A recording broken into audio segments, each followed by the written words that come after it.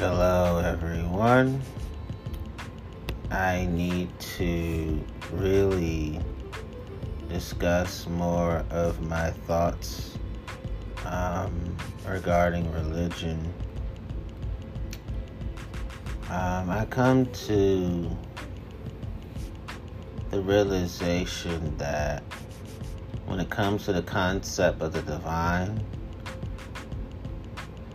it would make sense that the divine recorded itself in our subconsciousness and our consciousness. Because as I have read religious texts, I have found oddities of language. The fact that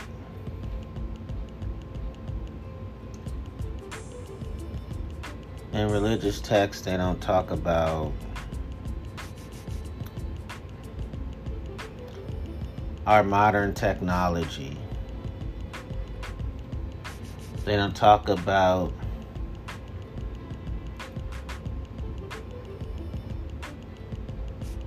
infrastructure for roads and bridges. They don't talk about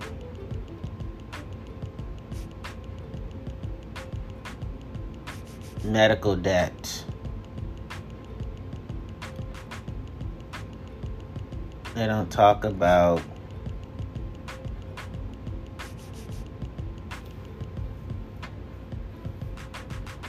mental illnesses.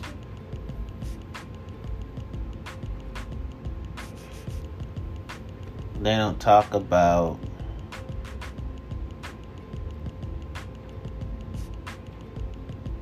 evictions, and so on and so forth. You would think a book that should be completely prophetic would talk about what's happening now back then, but it doesn't. So it says, a true God would not use human communication methods. If a God existed and it wanted to communicate with humans, it would do so in an unambiguous, universal manner. What that means for me is that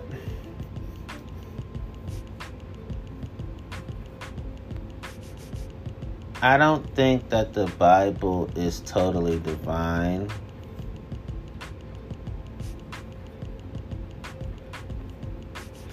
Because it promotes, in a lot of passages, human cruelty and animal cruelty. It says it would not rely on the biased and imperfect means of human communication, especially as it existed in such a rudimentary status thousands of years ago. In other words, why not have the Bible constantly updated, revised?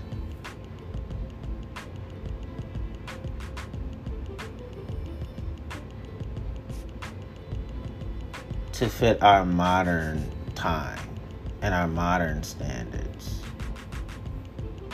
But all they do is continuously mistranslate ancient penmanship, which I would not allow if I ruled the universe as God. It says, if God is good in nature and its message is true, and the message of God is important for us, then it holds to reason that a good God would want human beings to know that message. That makes me think about how the comedian Eddie Griffin, he talked about God's word being written in our essence, that we're born knowing right from wrong, and no one had to tell us that it's immoral to kill our mothers. And I concur with what he said, because when it comes to the concept of God's word, I don't think God's word is totally the Bible. I think that God's word is us. I don't think that the Bible is completely God's poems. God's poems are us. Aren't we all living, breathing, writing genres of God? I'm talking to believers speaking believers' lingo so believers can flow with me.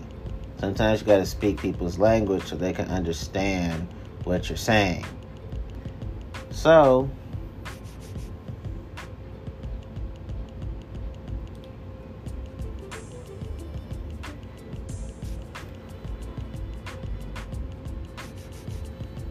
I think about how the Bible is not totally God's artwork. Aren't God's artworks us? Isn't God's artwork us? That's my question to believers. Then it says, I am sure it also has the knowledge. Before I say that, it says, God in its omnipotence can immediately impart the correct knowledge directly into our consciousness. I do think that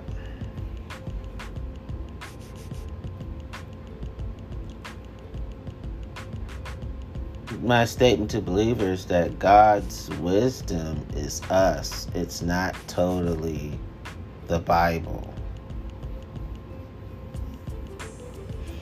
Then it says, I am sure it also has the know-how to do it in a non-harmful way, given that it designed our brains down to the functioning of millions of neuronal connections and neurotransmitters, etc.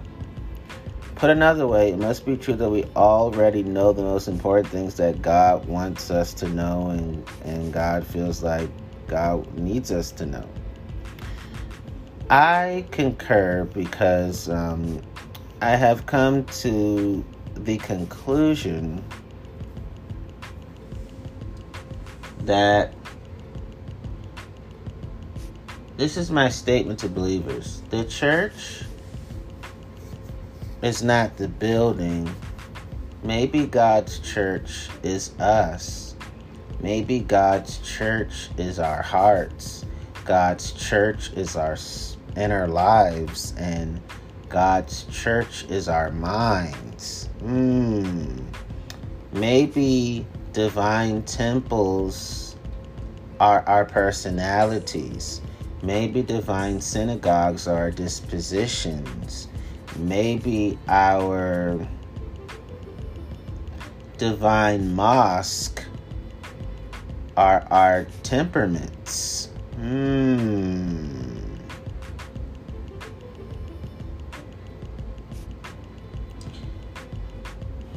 Maybe those divine centers are our inner beauty. Maybe religious people, a lot of them have literalized these metaphorical concepts. Maybe the moral excellence living in us is the God of us. Maybe heaven is found in our nobility of character.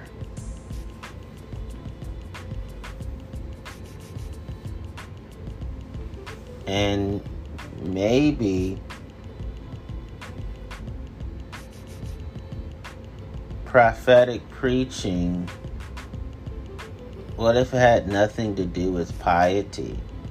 What if we say the things that needed to be said that helps someone to begin their healing process? Let's say a man who's been who's been a survivor of rape for years, had no one to talk about it with, but one day you mention your love for male rape survivors, what you're doing to help male rape survivors.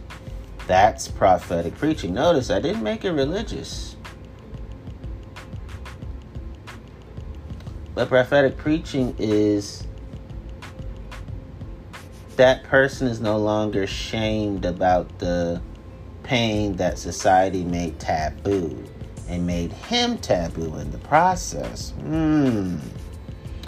Then it says, whatever various religions, prophets, seekers, mystics, and holy spokespeople say is not exactly 100% what God wants us to know.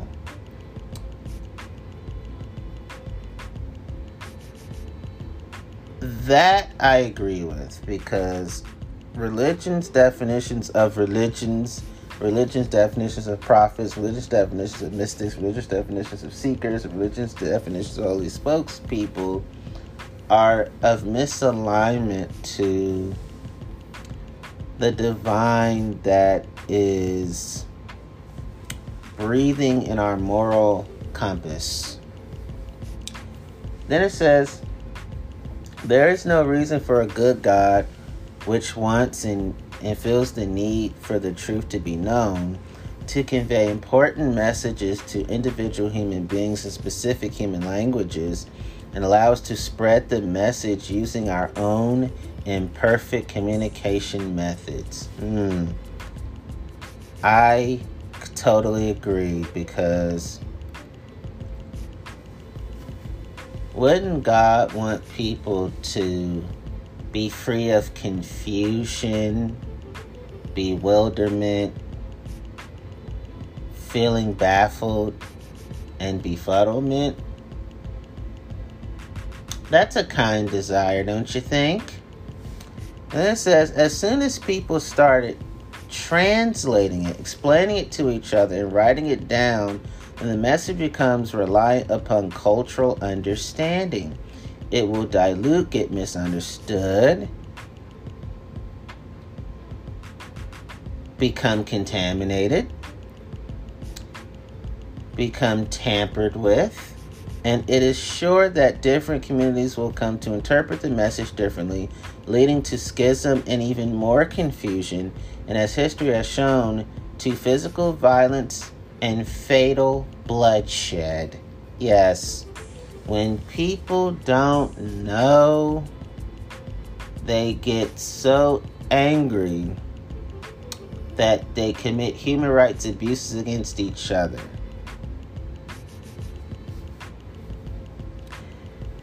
Then it says, therefore, God's important message is universal, imparted directly to all of our hearts and minds, and are therefore not made subject to human communications errors.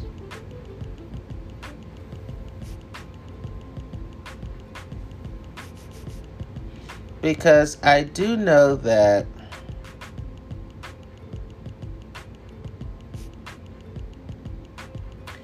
God is not a canonical writer. God is not a canonical publisher. God is not an anthological writer. God is not an anthological publisher. God is not a book writer, and God is not a book publisher.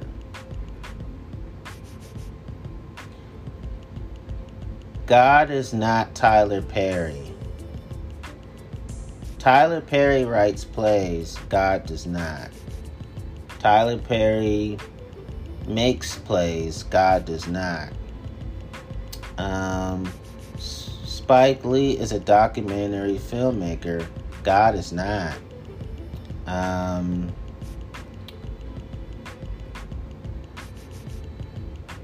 Viola Davis and Samuel Jackson are, one is an actor, the other is an actress. God is not an actor. God is not an actress. High School Musical that used to be featured on Disney were filled with thespians. Thespians.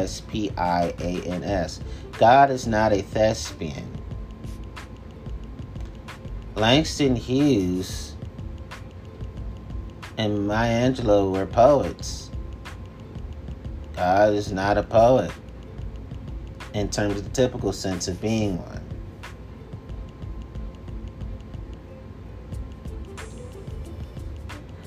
Alvin Ailey, dancing legend. God is not a dancer.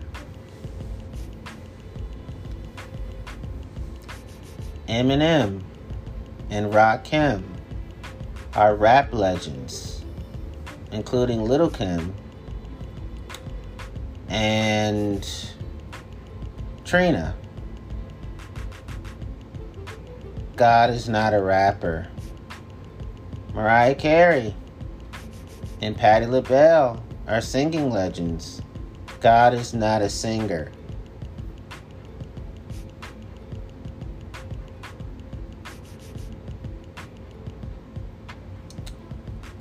God doesn't win Oscars. God doesn't win Tonys. God doesn't win Emmys. God doesn't win Grammys. God doesn't win Pulitzer Prize awards either. God has not yet won the Presidential Medal of Freedom, even though, for the most part, every person who's been called President of the United States claims Christianity as their religious faith that they practice.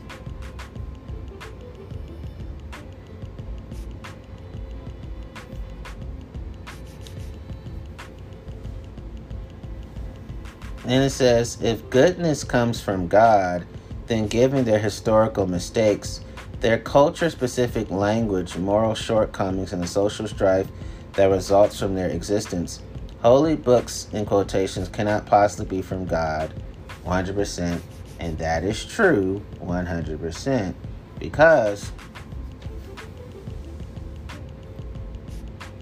God does not recite the human alphabet. God does not recite the numerical system. God did not invent the dictionary. God did not invent the thesaurus. God did not invent the encyclopedia. And God doesn't drive cars.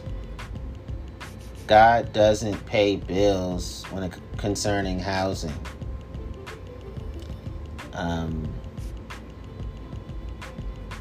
Thomas Edison invented the light bulb. God did not.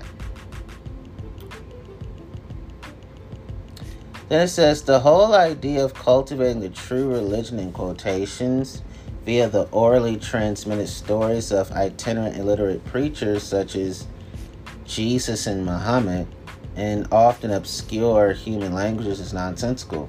Yeah, I have, because some believers, whether they're of Islam and Christianity, would say, well, God helped Muhammad and Jesus be literate. And my thing is, it doesn't make sense for them to be the only literate people on earth.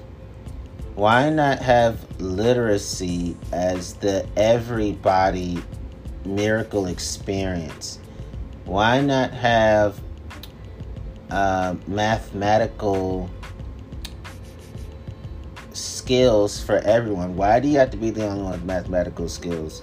Why not give life skills to everybody? Why do you got to be the only one possessing life skills? That makes no sense. My first miracle would be everybody has each and every kind of life skill needed to live this life properly. That would have been the miracles. I would say, you better record that in my books. In fact, I'm a write the books myself. And my name is Jehovah. That would have been me. So why have people unnecessarily ignorant about history, geography, science, math, inventions, reading, and writing? So Jesus gets to have all these skills, but not everybody around him. So some people in Islam would say God gave Muhammad all those skills, but not everyone around Muhammad. That's problematic to me. Then it says, the fact that there has never been a universally communicated message from any purportedly supernatural source strongly suggests that if a god or gods exist, that it or they have not made complete contact with humans. That's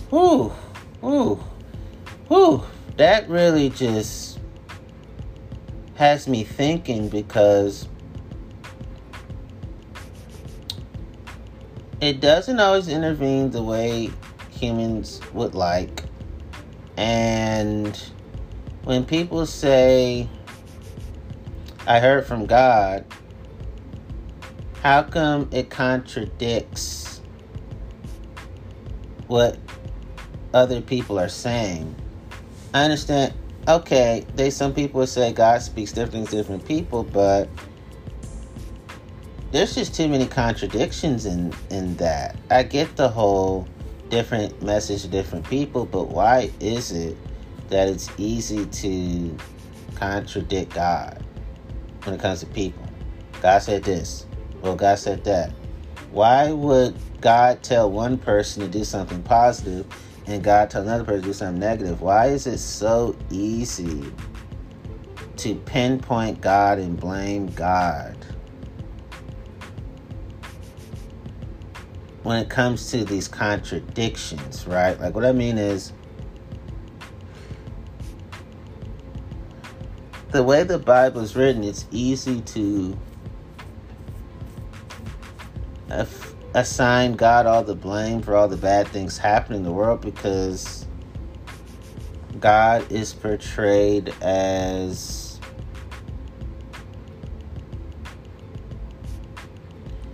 someone who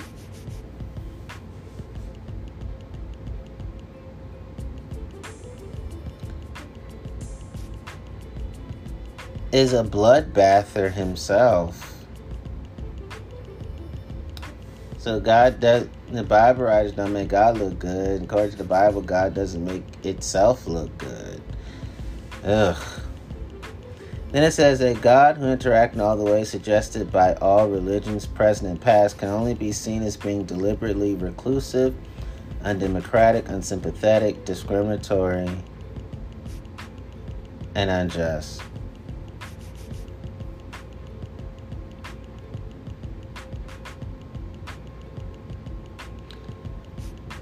Those are my thoughts exactly. In short, such a God would deserve not worship but derision. Again, my thoughts exactly, because the God of the Bible, according to the Bible writers, is a fascist God. The God of the Bible, according to the Bible writers, is an Orwellian God.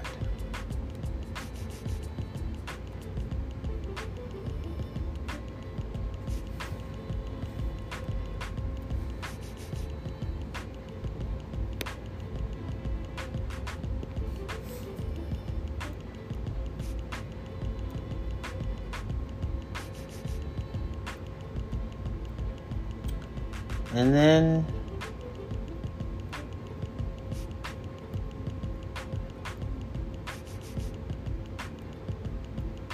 there's more.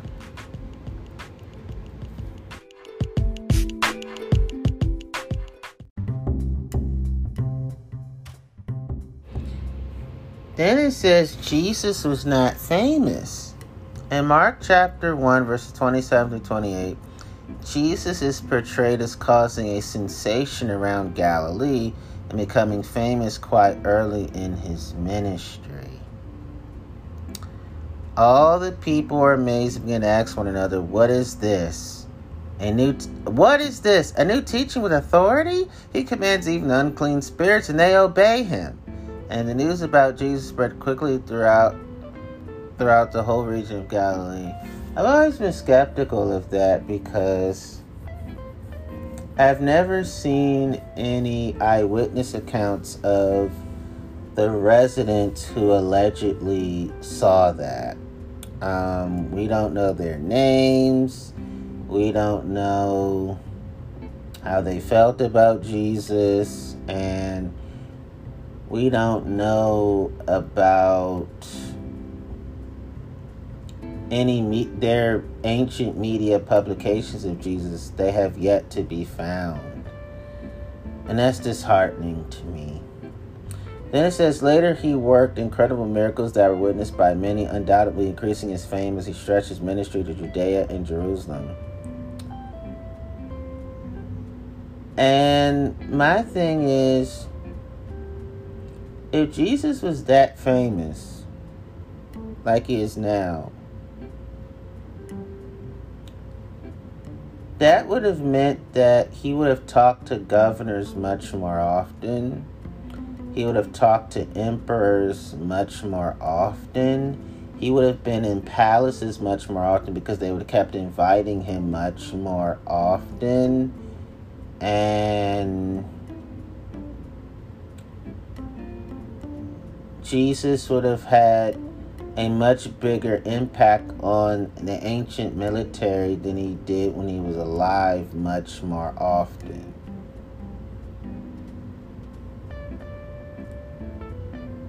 And he would not have been called King of the Jews. If you're that famous, people would have said he's the king. It wouldn't have been limited to one race of people. Then it says, this would have generated a plethora of various letters and documents written by contemporary witnesses. My thing is, how come Jesus didn't invent cameras back then? How come Jesus didn't invent filmography back then? How come Jesus didn't invent videography back then? How come Jesus did not invent cinematography back then? How come Jesus did not invent discography back then? Those would have been the easiest ways to show what I call irrefutable and indisputable evidence. But the Bible lacks 100% irrefutable and indisputable evidence regarding all claims of supernaturalism, and that is burdensome to me. Then it says, but it didn't generate a plethora of various letters and documents written by contemporary witnesses. The following is an excerpt from Bart Ehrman's book, Jesus, Apocalyptic Prophet of the New Millennium. What sorts of things do pagan authors from the time of Jesus have to say about him? Nothing. Or the harshest way, not a damn thing. As odd as it may seem, there is no mention of Jesus at all by any of his pagan contemporaries. So wait a minute. Authors can easily verify the existence of Barack Obama,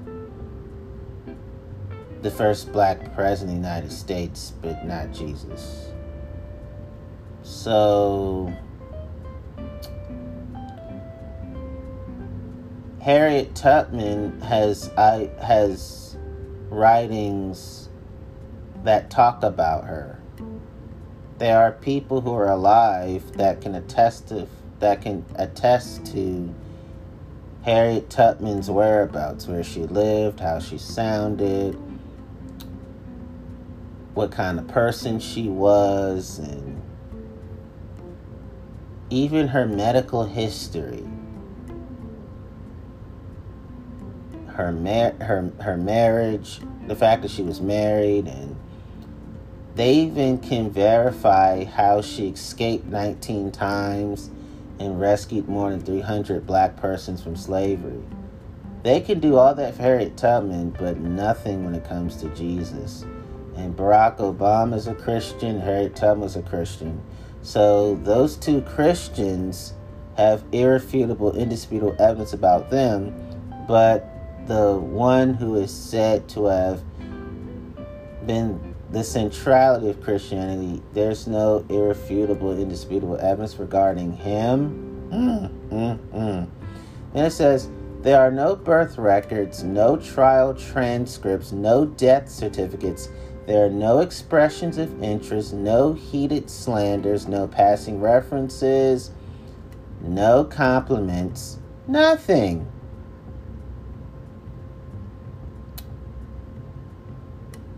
There's no physical descriptions.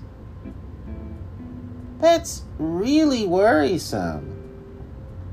Then it says, in fact, if we broaden our field of concern to the years after his death, even if we include the entire first century of the Common Era, there's not so much as a solitary reference to Jesus in any non-Christian, non-Jewish source of any kind. I should stress that we do have a large numbers of documents from the time, the writings of poets, philosophers, historians, scientists, and government officials, for example, not to mention the large collection of surviving inscriptions on stone and private letters and legal documents on papyrus. In none of this vast array of surviving writings is Jesus' name ever so much as mentioned.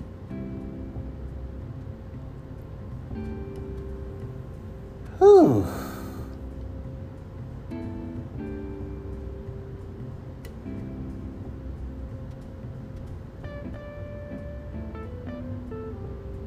So,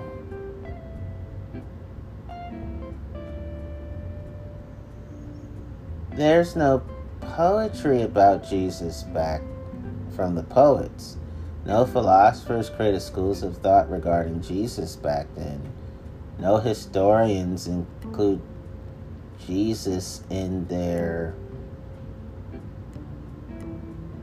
works to verify that he was historical. No ancient scientists say, hey, we base our science off this guy. And no government officials say, hey, we got our care for the oppressed from him. So no government officials said, yes, we had political conversations. No scientists say, yes, we had scientific conversations. No scientists saying we had scientific conversations with Jesus. No government officials saying we had political conversations with Jesus. No historians say we had historical conversations with Jesus. No philosophers say that we had philosophical conversations with Jesus. No poet said we had poetic conversations with Jesus. None. Wow. No pagan said, yeah, we had paganese conversations with Jesus. This offers compelling evidence that Jesus was either a mythical figure or he was not well known. Ooh.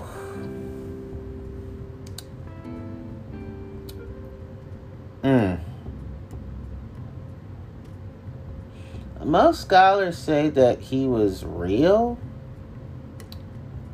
but they would say he was not well known.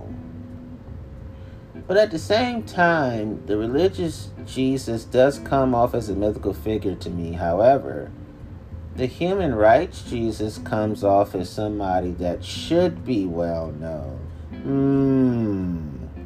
In either case, it could be assumed that the gospel accounts of his life and ministry were significantly exaggerated, which I think it's the case, because that is just wild to have nothing about him.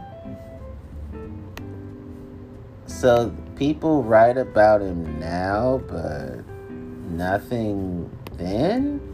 So in the modern times, he's the global icon. But back then, he was just some dude. That's troublesome to me. Then,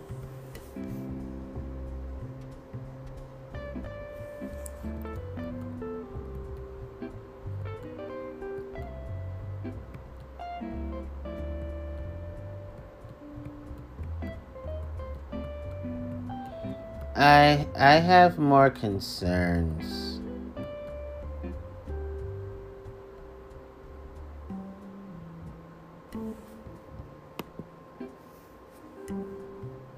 Okay, I think I talked about this before, but we got to talk about this again. It says, God has an important message for humankind but fails to clearly deliver it. So after waiting 200,000 years after modern humans evolved, God decides to deliver an important message to humankind. You would think it is essential that all the people on earth receive this vital message, that it is clear and unambiguous. Let's see how that worked out. Jesus is sent to the earth, but he only interacts with a small tribe of Jews in the Middle East, leaving Europe, Asia, Australia, Africa, North America, South America in the dark. Yeah, if Jesus is supposed to be for all nations, why does he get humans to do all that for him? Why not Jesus just have his presence everywhere?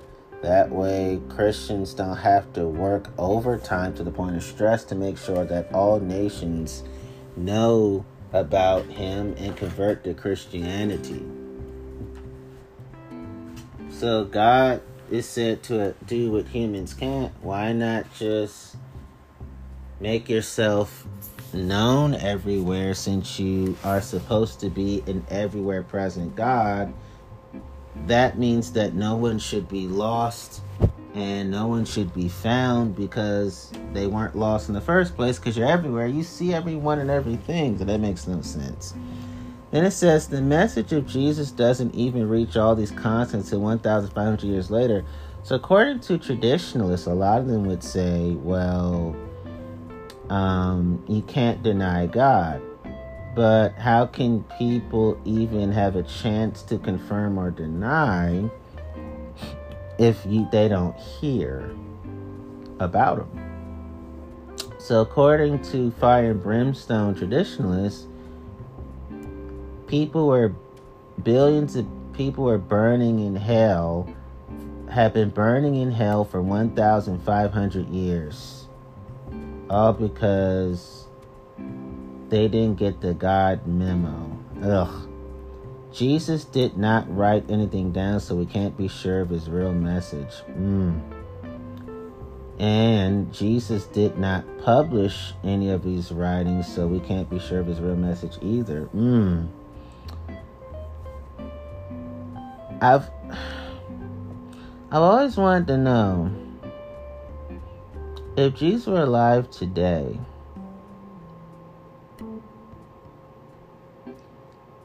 how would he respond to television networks claiming to represent him? And I came to the conclusion that I do think that Jesus did not teach Christianity.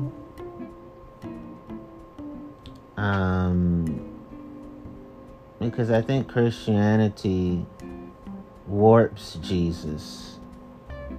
I think that Jesus was focused on how we treat ourselves and others. He wasn't focused on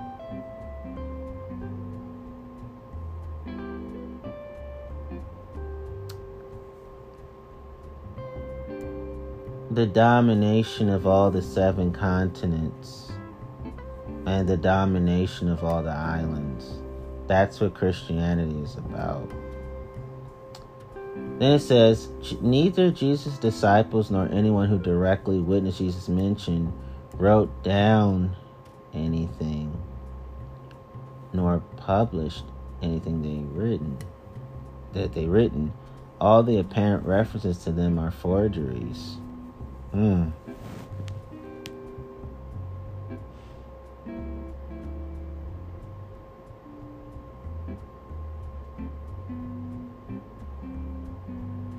This has been sad to me because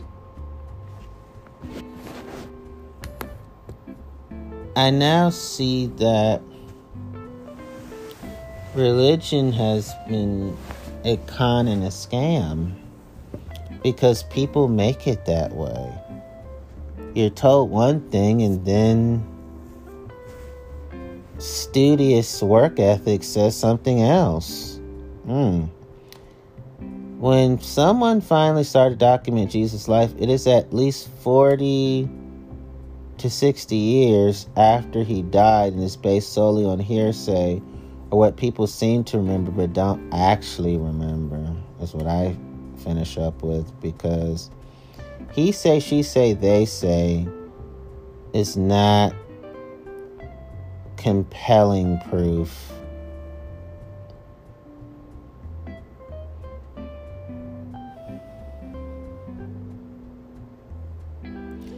There should be recordings of everything Jesus said and did that should be watched and seen over 2,000 years later. There should be CDs and DVDs of Jesus's supernaturalistic miraculousness, but there isn't any, and that's irksome to me. And it says, even given that we don't have the originals of what these authors wrote, but only copies of copies of copies. So we have copies of forgery. We have forgery copies of forgery copies of forgery copies. We have tampered copies of tampered copies of tampered copies. We have errors and contradiction copies of errors and contradiction copies of errors and contradiction copies. And then it says, we have direct evidence that many errors were made in the copying process. So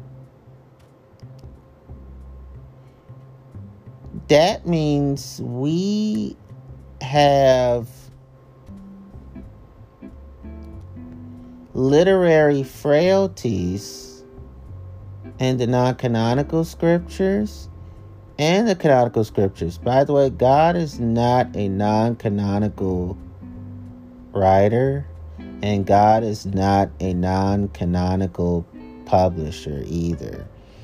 Then it says, we have direct evidence that some stories were added to the originals. Example, deliberate forgery. So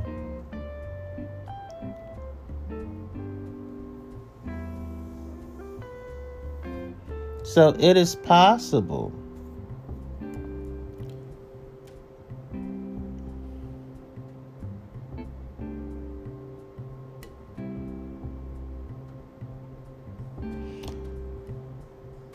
more than just possible, it's a fact that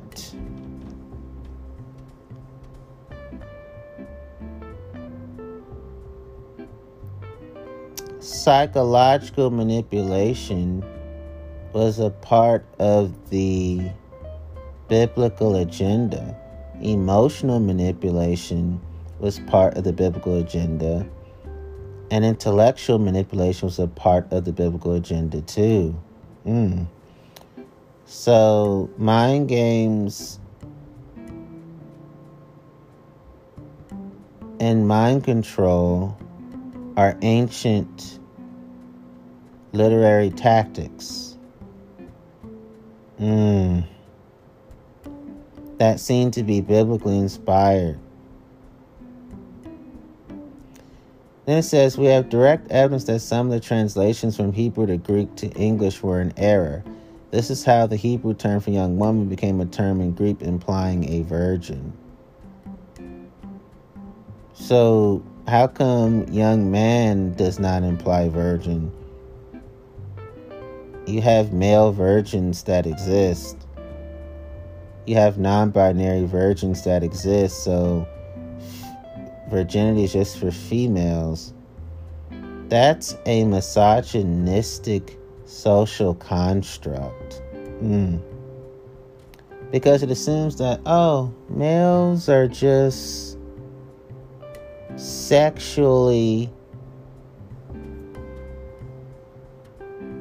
chaotic people. But We don't call it that. We call that scoring. And non-binary people, they don't exist. It's male, female. The Bible says. So that's ancient discrimination against non-binary people.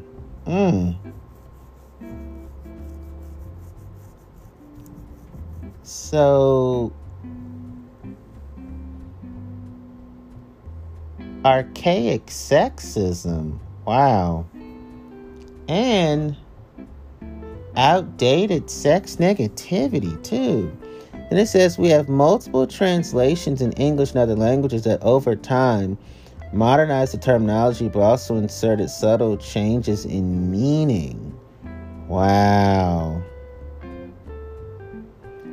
So, in order for conservative theology to fit itself into the coat hanger as its own coat, we have to make the meanings pro us and anti everybody else that's not us. And we have to make sure that the terminology fits our religious right agenda, and basically say that the Bible writers were the ancient religious right. Then it says, we have direct evidence that some of the most obviously fictional elements of the Bible were edited out in later editions. For example, the reference to various monsters. So,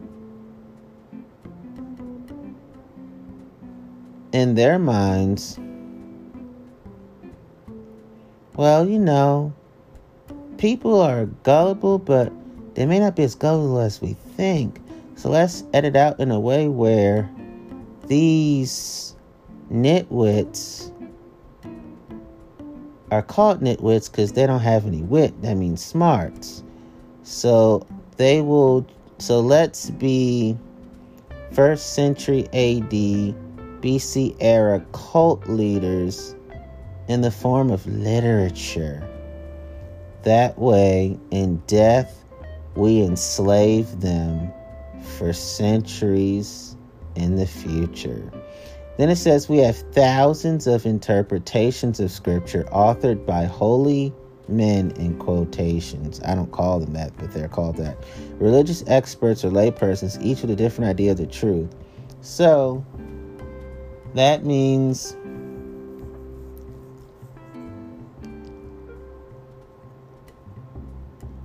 Bible fights, Bible version fights, and Bible translation fights, denominational fights, religious belief fights, religious tradition fights, and religious practices fights, and religious festivity fights. Then it says we have over 45,000 denominations of Christianity, each with a different interpretation of the truth. So you have over 45,000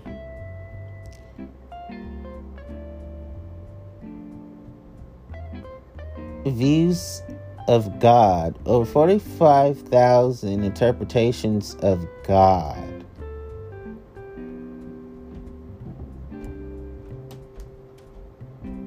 That is religionized psychosis to me. Then it says, we have no external evidence of anything in the Gospels, least of which the very existence of an actual preacher named Jesus.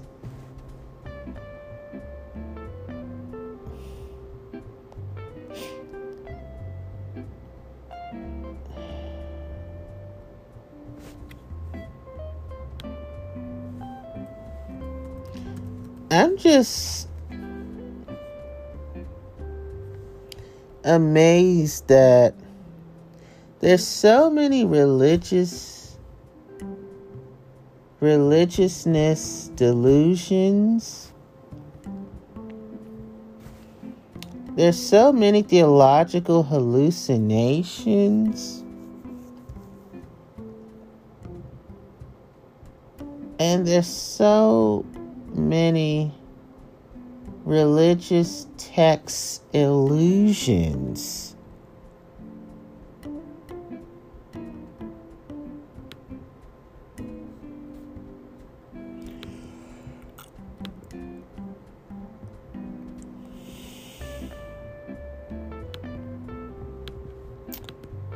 Then it says, we have no contemporaneous miracles to provide any evidence of the truth of Christianity. Oh my. So,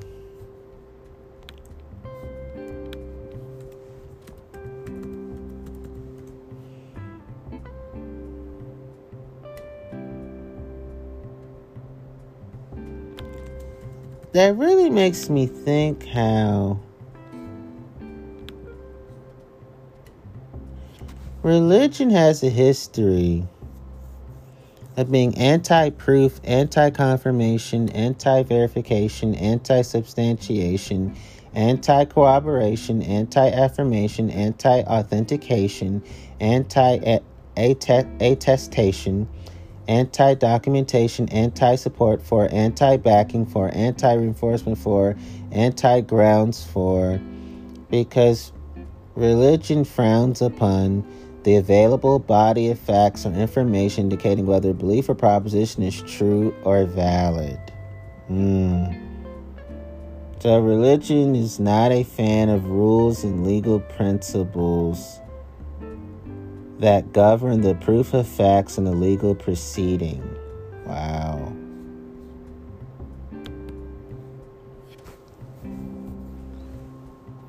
We have an avalanche of scientific discoveries that refute many assertions and stories in the Bible.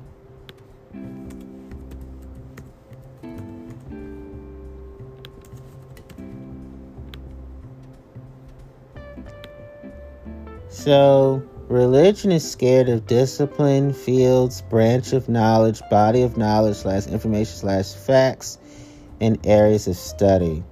So, religion flees from the systematic study of the structure and behavior of the physical and natural world through observation, experimentation, and the testing of theories against the evidence obtained.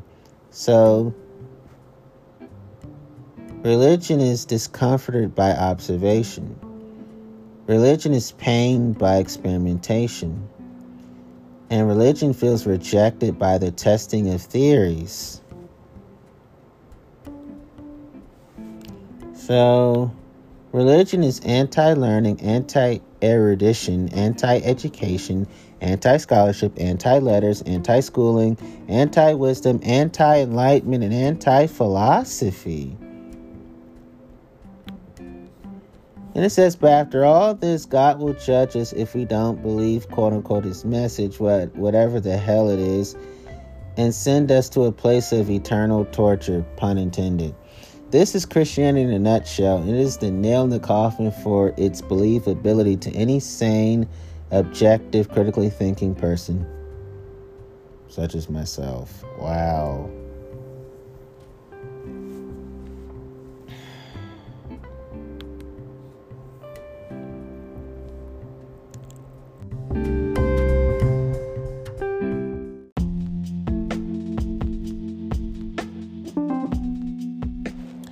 I have more of my doubts to share. So,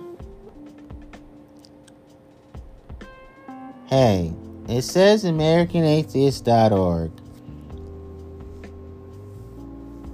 And a lot of people would go, oh, this is biased against Christianity and religion. I would say, I should be able to experience the same truth everywhere. I know testing the truth. That means the truth should be the same no matter which website I use. It should be the same whether I'm on a Christian website, a Muslim website, a Judaism website, an atheist website, agnostic website, a humanist website. It shouldn't matter. The truth should be the same and solidified no matter which source I use, but that's not the case when it comes to religion. Usually it's not. It says, it is central dogma of all fundamental Christians that the Bible is out error. They teach this conclusion by quote-unquote reasoning that God cannot be the author of false meaning and he cannot lie. Is this true? If written by a perfect being, then it must not contradict itself, as a collection of books written by different men at different times over many centuries would be expected to contradict each other.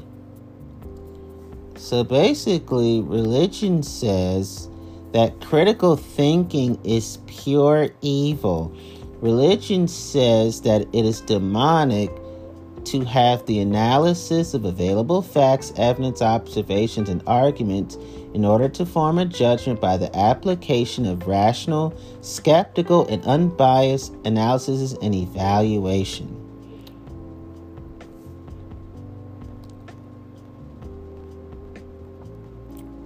And then this is what it says.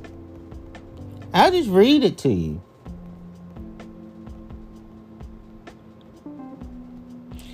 With this in mind, let us have a look at the Bible on several subjects. The Sabbath day. Remember the Sabbath day to keep it holy. Exodus chapter 20, verse 8. Romans chapter 14, verse 5. One man esteemeth one day above another. Another esteemeth every day alike. Let every man be fully persuaded in his own mind. The permanence of earth. The earth abideth forever. Ecclesiastes chapter 1, verse 4. 2 Peter chapter 3, verse 10. The elements shall melt with fervent heat. The earth also and the works that are therein shall be burned up. So that's 2 Peter chapter 3, verse 10. Seeing God. I have seen God face to face, and my life is preserved.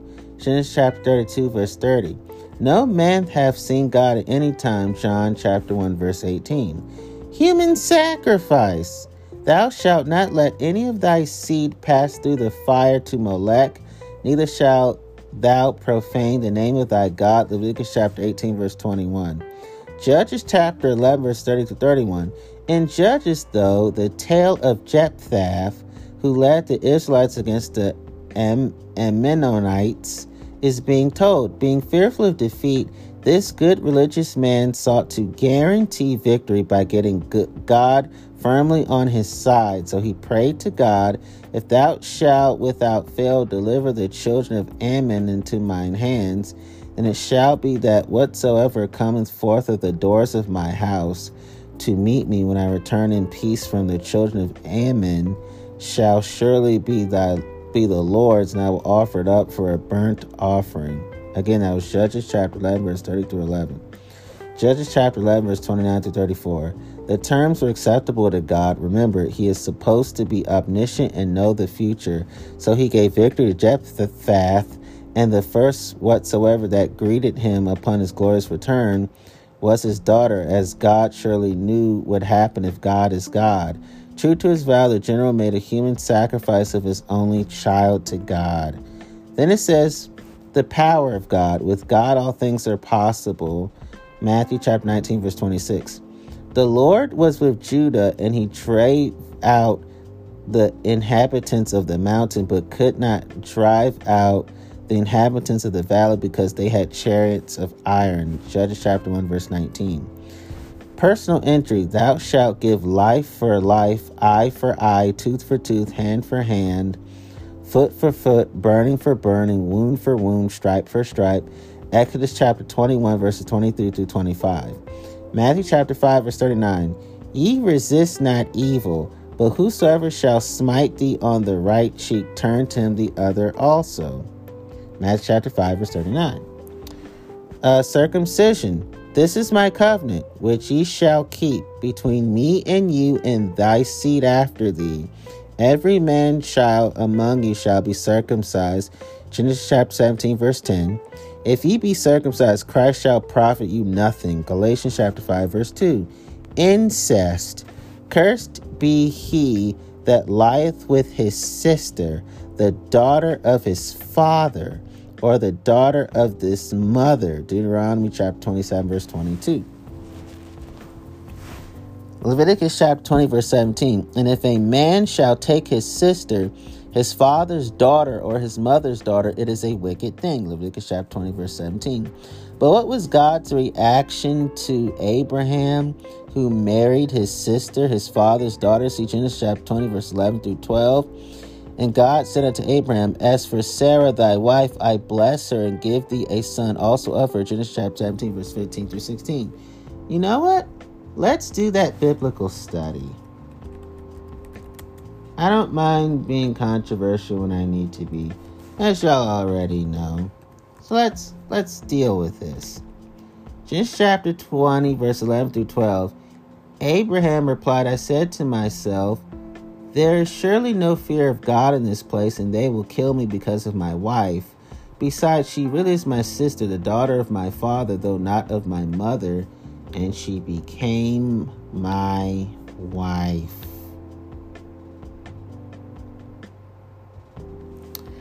That was God's reaction to Abraham, who married his sister, Sarai, who became Sarah. Then it says, trusting God. A good man obtaineth favor of the Lord, Proverbs chapter 12, verse 2. Now consider the case of Job. After commissioning Satan to ruin Job financially and to slaughter his shepherds and children to win a petty bet with Satan, God asked Satan, hast thou considered my servant Job, that there is none like him in the earth, a perfect and an upright man, one that feareth God and escheweth evil, and still he holdeth fast his integrity, although thou movest me against him to destroy him without cause. Job chapter 2, verse 3. So God is painted as a negative rebel with negative causes, and that Job is perfect. But didn't they say Jesus was the only one perfect? More theological, wishy-washy ideas.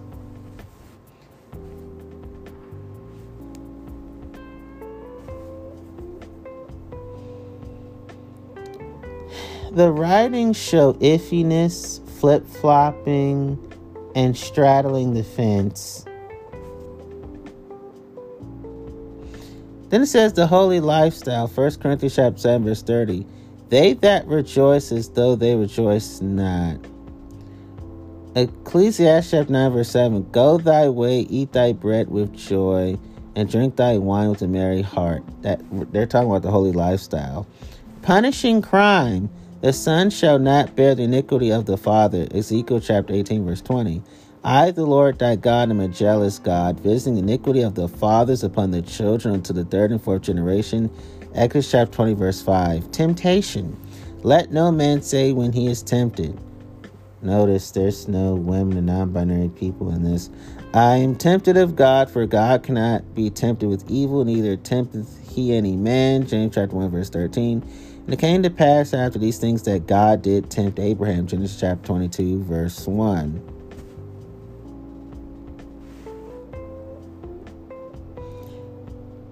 I thought jealousy was ungodly, but it's godly for God to have that.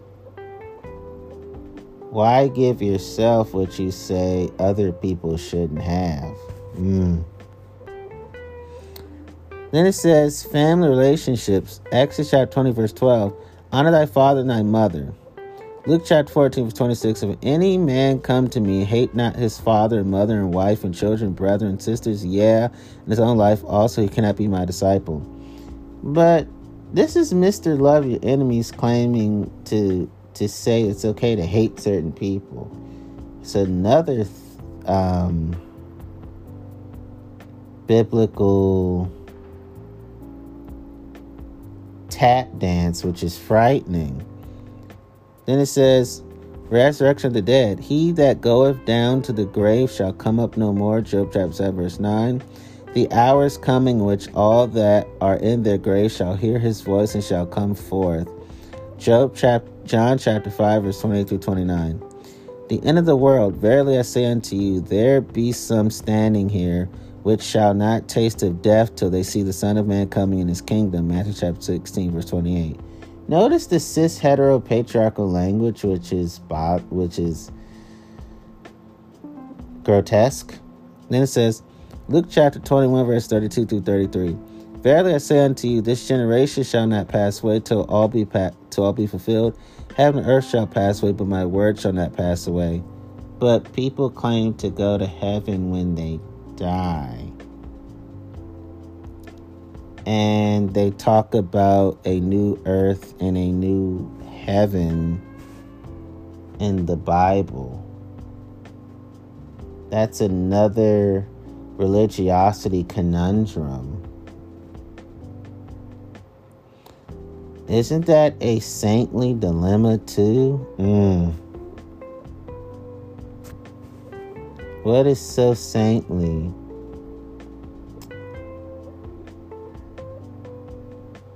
about the opposite day climate within religious texts verses?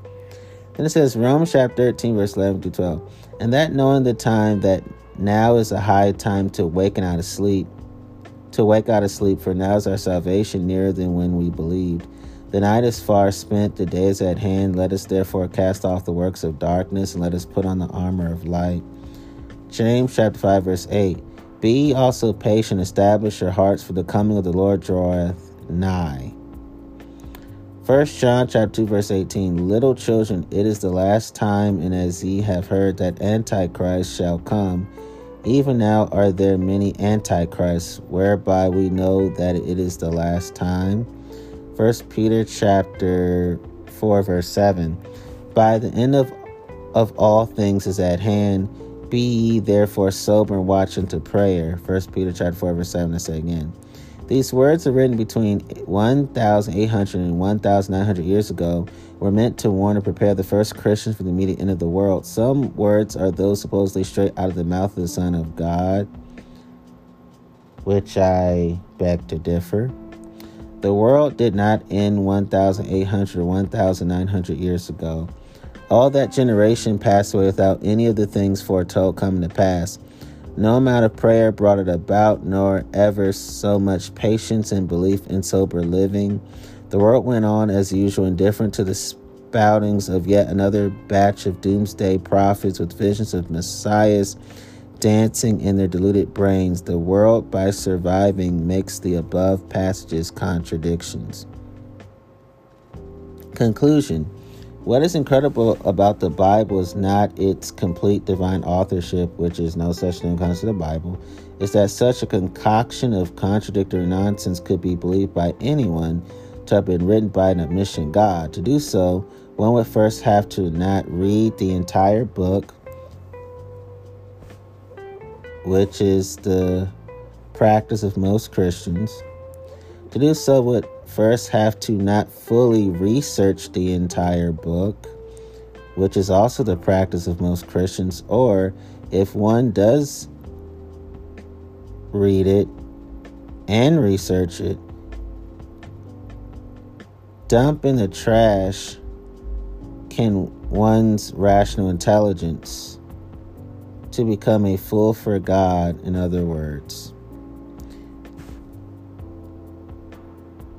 All Bible quotes from the Authorized King James Version of the Bible, New York, Aberdale Press, 1965. This is an adaptation of an article originally written by a former interim president, current member of the board of directors, Frank Zindler. To be an atheist, agnostic, a secularist, a humanist, one need only be able to laugh when such obvious nonsense is offered as being, quote-unquote, completely divine truths.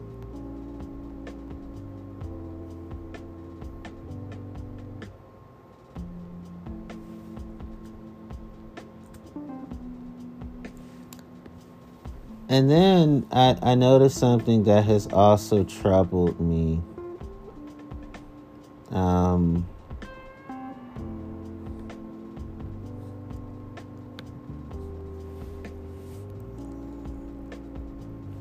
I've come to the conclusion that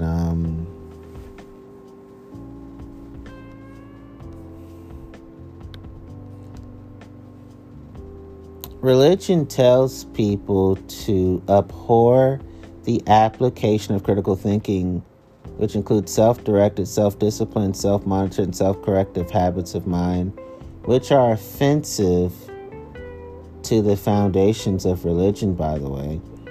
Thus, a critical thinker, which makes religion unhappy, is a person who practices the skills of critical thinking or has been trained and educated in its disciplines. And religion tries to tell the person to dismiss those skills. Religion says that the mind of a critical thinker, which engages the person's intellectual abilities and personality traits, means that they are hell-bound demons from Beelzebul.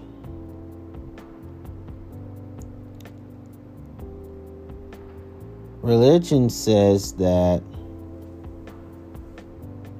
critical thinking presupposes its assent to rigorous standards of excellence and mindful command of their use in effective communication and problem solving, and a commitment to overcome egocentrism and sociocentrism is all worthy of perdition and captivity, inspired by Satan.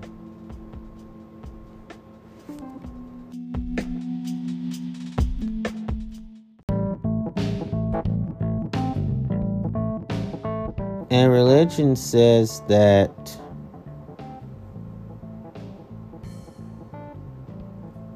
it's crying tears of depression because so many people are properly utilizing the objective analysis and evaluation of an issue in order to form accurate judgments.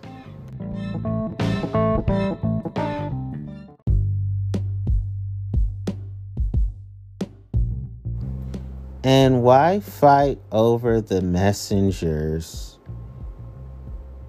but not absorb the Golden Rule message that came from the Golden Rule messengers, such as both Muhammad and Jesus?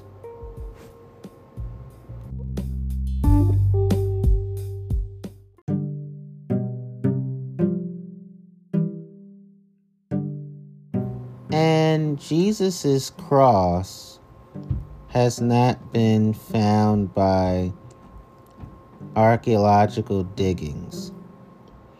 And not all crosses were T-shaped. Some were X-shaped.